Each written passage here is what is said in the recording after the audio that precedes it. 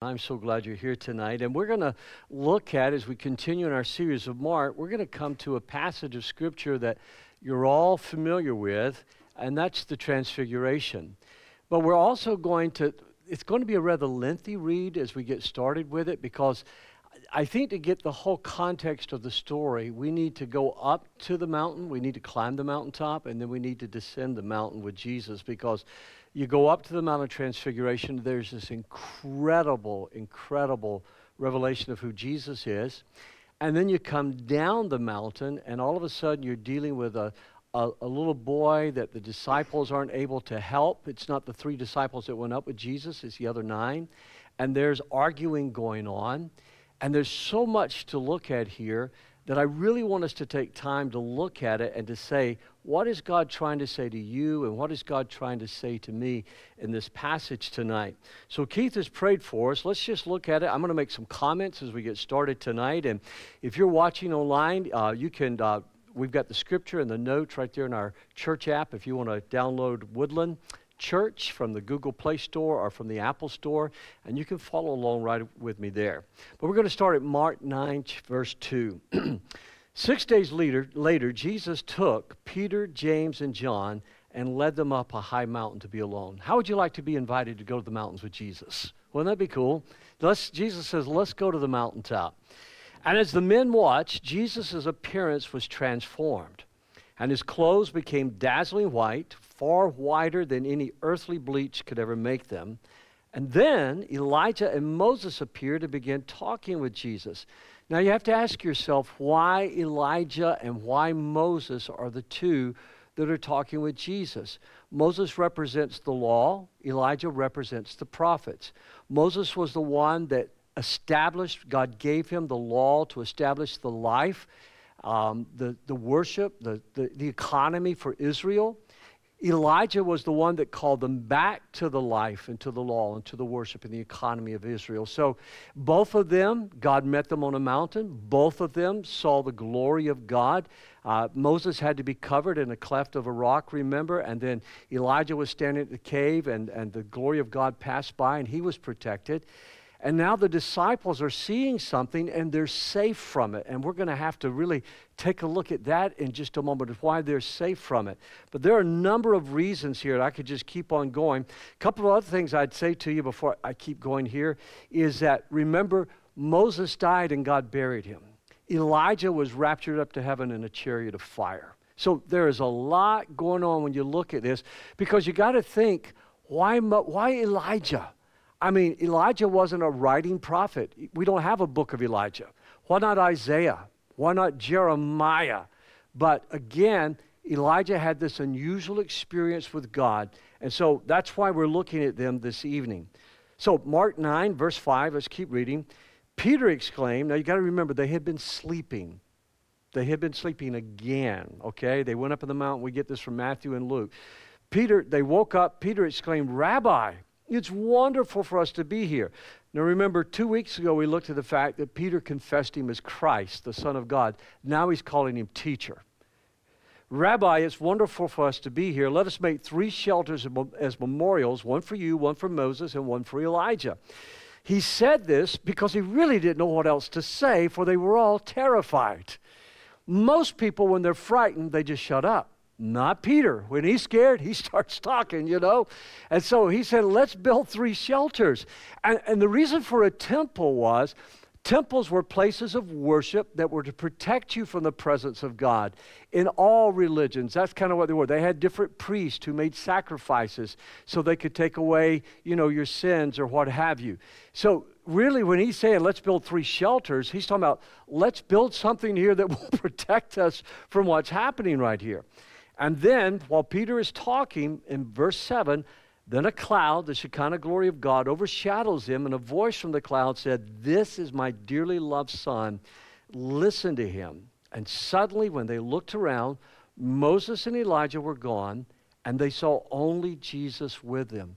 Now, the cloud is what theologians call the Shekinah glory of God. It was the cloud that led them by day, the fire at night. It was the cloud that descended upon Mount Horeb when Moses received the law. And when he came down, if you remember, his face was just all aglow, and the people asked him to wear a veil because the glory of God was so bright upon him.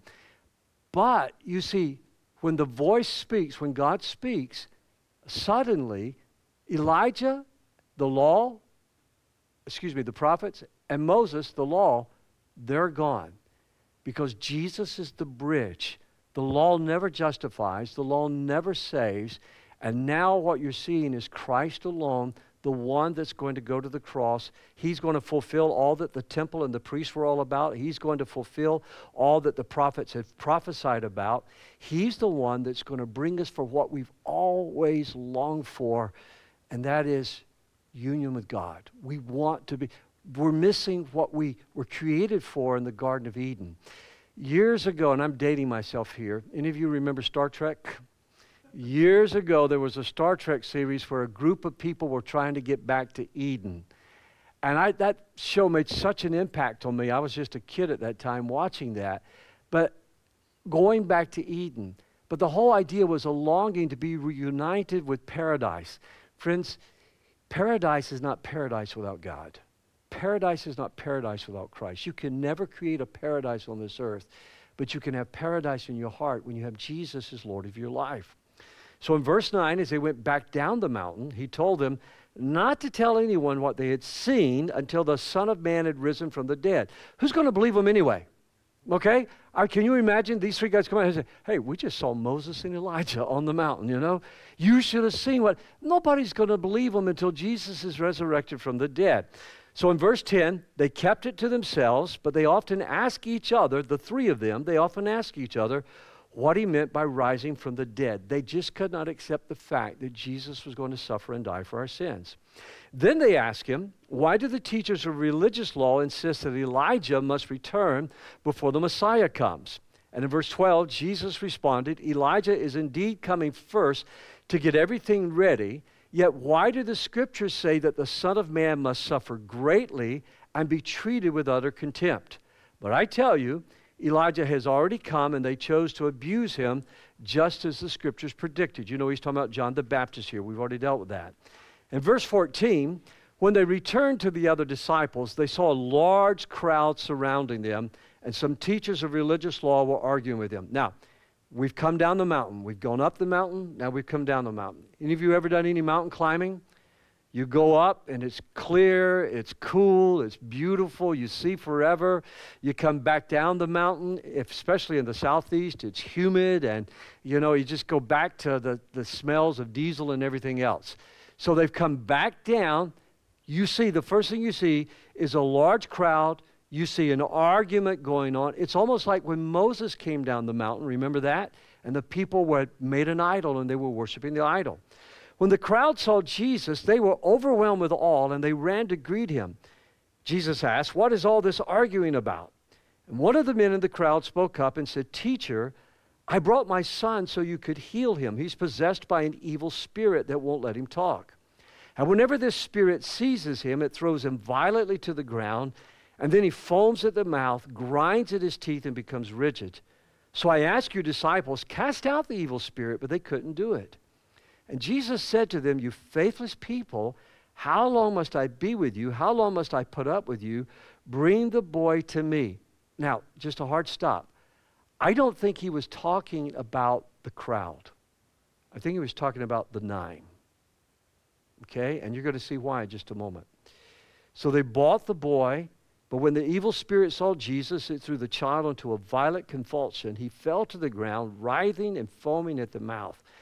How long has this been happening? Jesus asked the boy's father, and he replied, since he was a little boy. The spirit often throws him into the fire or into water trying to kill him. Have mercy on us and help us if you can. What do you mean, if I can? Jesus asked.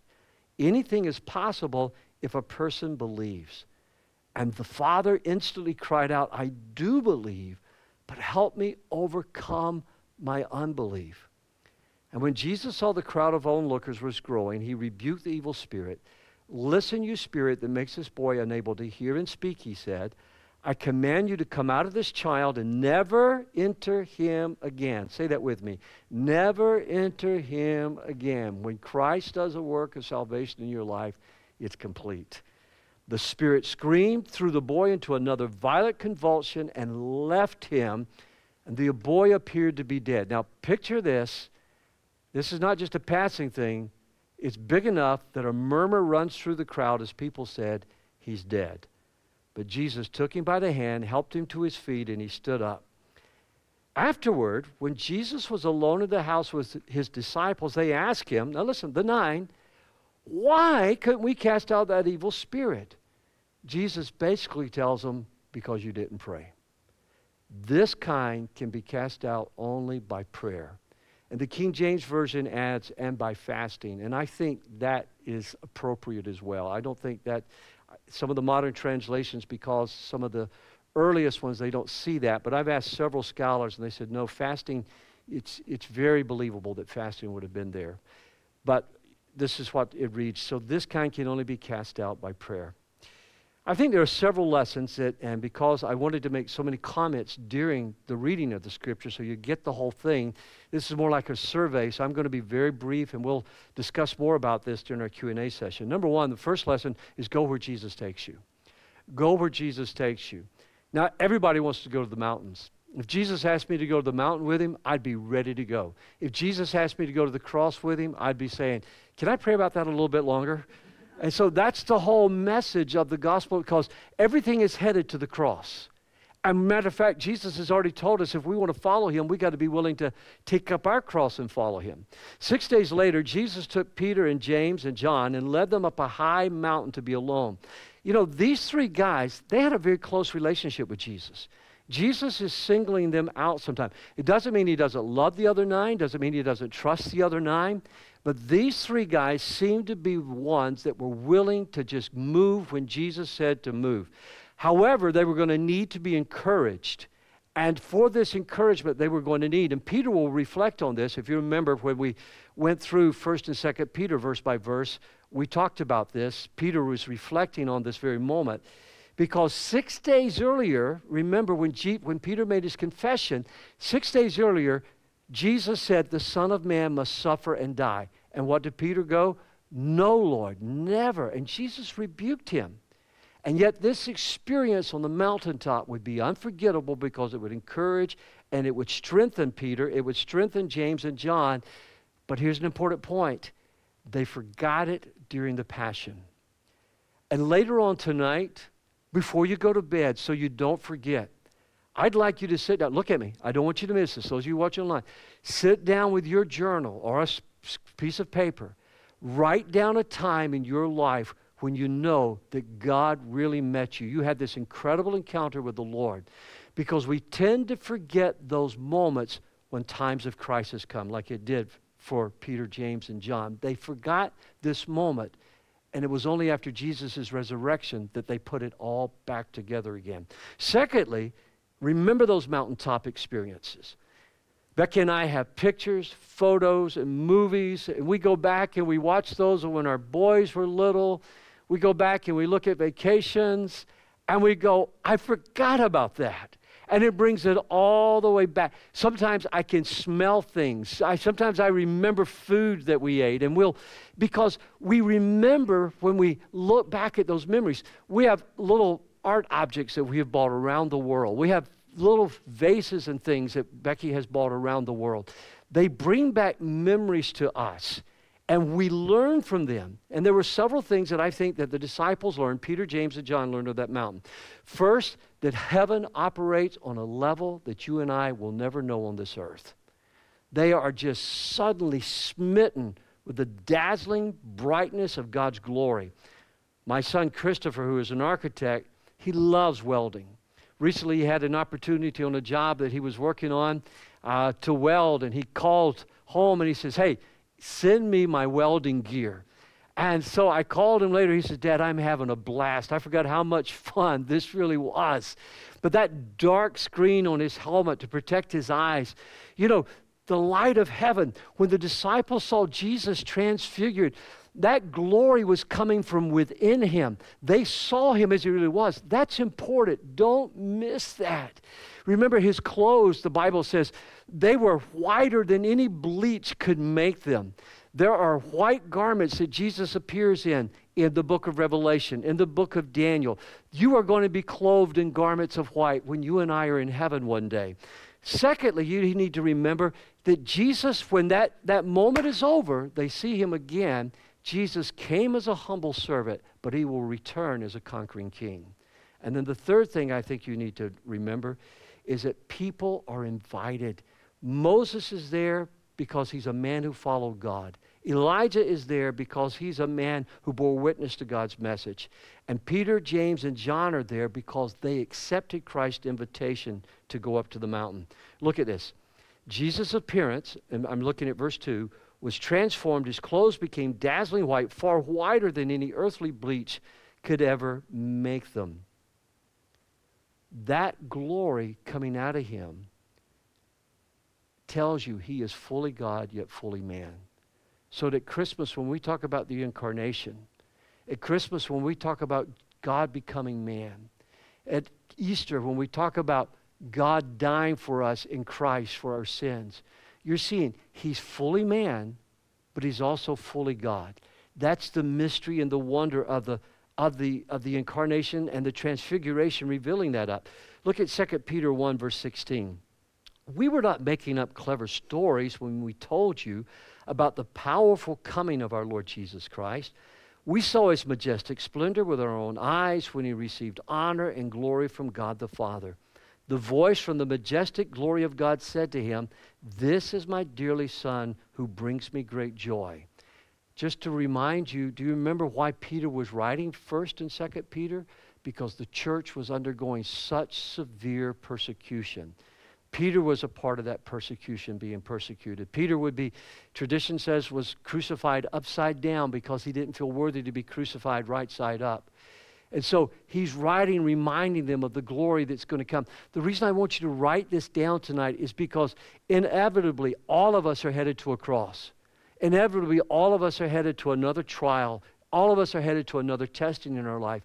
And we need to remember those moments that God met with us. In the book of Hebrews, look at this. The Son radiates God's own glory and expresses the very character of God, and he sustains everything by the power of his command. When he had cleansed us from our sins, he sat down in the place of honor at the right hand of the majestic God in heaven. Would you circle that phrase, radiates, the word radiates, the word expresses, the word sustains, and then the word cleansed. Jesus is not reflecting the glory of God. He is God. He's radiating God's own glory. Jesus is not reflecting the character of God. He's expressing. You want to know what God is like? Study Jesus and the Gospels. Then you'll know what God is like.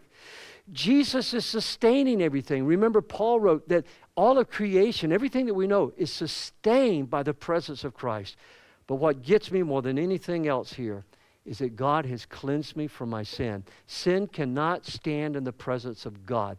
Doesn't mean I'm perfect, doesn't mean that you're perfect, but what it does mean is that Christ has washed us away from our sins, and one day we'll be able to stand in the presence of God. And we won't need to build a temple. There will not be a need of a temple in heaven because we will be in the very presence of God. Every once in a while, somebody will call me and say, what do you think about rebuilding the temple in Israel? I said, I don't know if that's going to be built or not. But I said, listen, we don't need the sacrifice of bulls and goats in Jerusalem again. Jesus was the perfect Lamb of God that was crucified for us. Number 3, learn to listen. I think it is so funny that Peter opens his mouth and says, let's build 3 temples. I mean, you got to just remember, they're being blasted with the glory of God. They're being blasted with the presence of the Lord. He says, let's build a temple. Remember, protection, sacrifices, something to take away our sins. And God speaks and Peter shuts up. I think what the Lord is saying, we have to learn to listen. I want you to write down, listen, I want you to write down those moments where you felt like God met you. But I want you to learn, we don't build our faith on those moments. We build our faith on the Word of God. And how Peter and James and John interpreted all of this was with the law and the prophets, because the New Testament would be given to us later. So it's important that we listen to God speak. Then a cloud overshadowed them, and a voice from the cloud said, "This is my dearly loved Son. Listen to him." I want to read you a quote. This is from an old book. It was one that was recommended to me by some of my professors in college. It has been such a blessing. It's called Jesus the Messiah. It's by Alfred Edersheim. It has been observed that by the side of every humiliation connected with the humanity of the Messiah, the glory of his divinity was also made to shine forth. The coincidences are manifestly undesigned on the part of the evangelic or gospel writers, and hence all the more striking. Thus, if he was born of the humble maiden of Nazareth, an angel announced his birth. If the infant Savior was cradled in a manger, the shining host of heaven hymned his advent. And so afterwards, if he hungered and was tempted in the wilderness, angels ministered to him, even as an angel strengthened him in the agony of the garden. If he submitted to baptism, the voice and vision from heaven attested his sonship. If enemies threatened, he could miraculously pass through them. If he was nailed to the cross, the sun caped its brightness and earth quaked, for he was laid in the tomb. Angels kept his watches, and then angels herald his rising. What's he saying there? That even though you see him as fully human, you see that behind Jesus always is the power of heaven.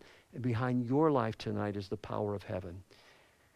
And I think what we have to take away from this tonight is we have to be prepared to come away. And maybe the reason you have to remember, like the disciples did, because they forgot, we have to be prepared to come down from the mountain with discernment.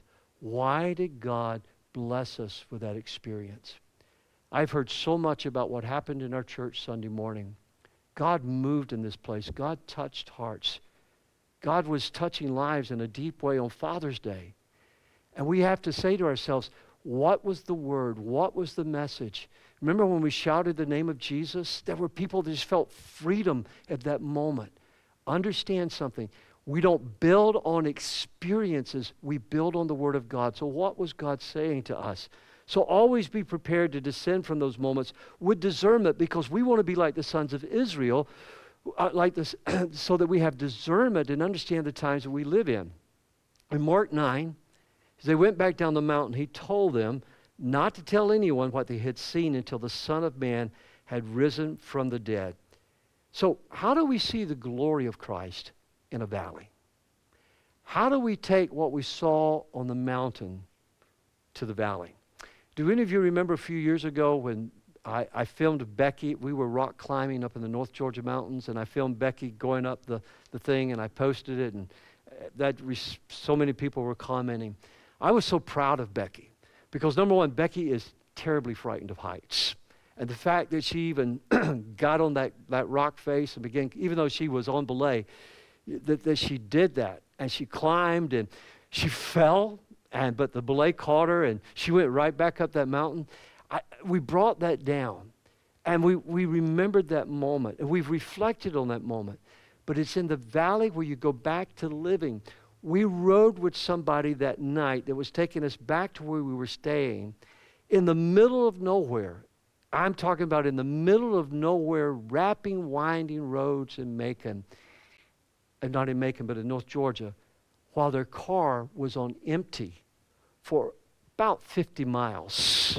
I mean, it had been on empty, stayed on empty, was flashing lights, telling, and all we knew to do was pray, Jesus, there's no street lights in the North Georgia mountains, and it's just forever. And somehow or another, that car, it wasn't my car, so just to let you know, when my car gets to half tank, I fill it up. We got home, and then I prayed for the man that brought us home. Lord, please get him to a gas station. He had to drive another 35 miles, and he called me and says, you won't believe it, I got to the gas station. I'm telling you, God does answer prayer, Now, the moral of that is don't run on empty and then pray, Just, I think because Becky and I didn't need to be left in those mountains by ourselves. But if you want to see the glory of God, never fail to pray. And I think that's what happens with most people is their failure to pray. In Mark 9 and verse 28, when Jesus was alone with his disciples, they asked him, why couldn't we cast it out? This kind can only be cast out by prayer. Sometimes there are spiritual battles you're not going to fight with your smarts. You're not going to fight with your income. You're not going to fight with your strength. You're not going to fight with the organization of a church or a denomination. I think America and the world are facing some crises right now. We have to have a move of God, and we have to pray. The Bible says, if my people, which are called by my name, will pray. That word if would not be there if the people of God aren't tempted not to pray from time to time. So how do we do that? Number one, spend time alone with him. Spend time alone with him, because what I take from this story, and I preached on this several times here at Woodland, helplessness, not holiness, is your first step. Helplessness, not holiness. This man was riddled with doubt. He believed, but he had doubts. How many of you would be honest? I believe, but I have some doubts from time to time. I mean, I do. I come to the Lord often and say, Lord, help me with these doubts. But when the Father instantly cried out, I do believe, help me overcome my unbelief, Jesus responded. He did a miracle because the man admitted he was helpless. He didn't try to fake Jesus out. And the second thing is, you got to keep trusting Jesus even when it looks like you've lost everything. I don't imagine there was anything more precious to that dad than his son. And sometimes when you give God your life, sometimes when you give God your children, sometimes when you give God that which is most precious to you, it looks like it's going to die. It looks like it's going to fail. Look at this. I command you to come out of this child and never enter him again. The spirit screamed, threw the boy into another violent convulsion and left him. When Jesus spoke to the boy, immediately, look at what happened. A convulsion, violent convulsion. The boy appeared to be dead. He must have fell on the ground. And a murmur began running through the crowd. He's dead. I just want you to know, sometimes what you give to God, it seems like it's going to go from bad to worse. But don't you give up, because Jesus is always going to take you by the hand, and he's going to make you the head and not the tail. He's going to give you victory. And for that verse, I'll just close on this tonight. In Romans 8:16, his spirit joins with our spirit to affirm that we are God's children. So the transfiguration, it's about a lot more than just 3 disciples seeing the glory of God. It's about the 3 disciples remembering that Christ, who would be crucified for our sins, after Christ had resurrected, after Christ had risen from the dead, remembering that he's more than a power worker. He is the Son of God. He is your Savior. He is your Lord. And sometimes we have to remind ourselves, each of us are on the way to a cross. Because unless we're willing to take up our cross and follow him, we can't be his. So tonight, let me encourage you, join with me in prayer, as those of here at the church join with me in prayer tonight. And let's ask God to make us faithful to Jesus and to follow him. He's inviting you and me to come along with him tonight. So Heavenly Father, we're asking you this evening in the name of Jesus, Lord, that we won't follow you just for the miracles. We won't follow you just for the feeding of the 5,000. Lord, that we won't follow you because we have expectations of your establishing a kingdom on this earth, whether it's a Republican kingdom, a Democratic kingdom. But Lord, we'll follow Jesus, even if it means to the cross. Because after every cross, there is a resurrection, just like there was for this little boy. And I pray all of this in the name of Jesus Christ, our Lord and Savior. Amen and amen. God bless you. Good night. Thanks so much for joining us. We're going to have a Q&A session here now, and I hope you'll come out and join us soon and be a part of this.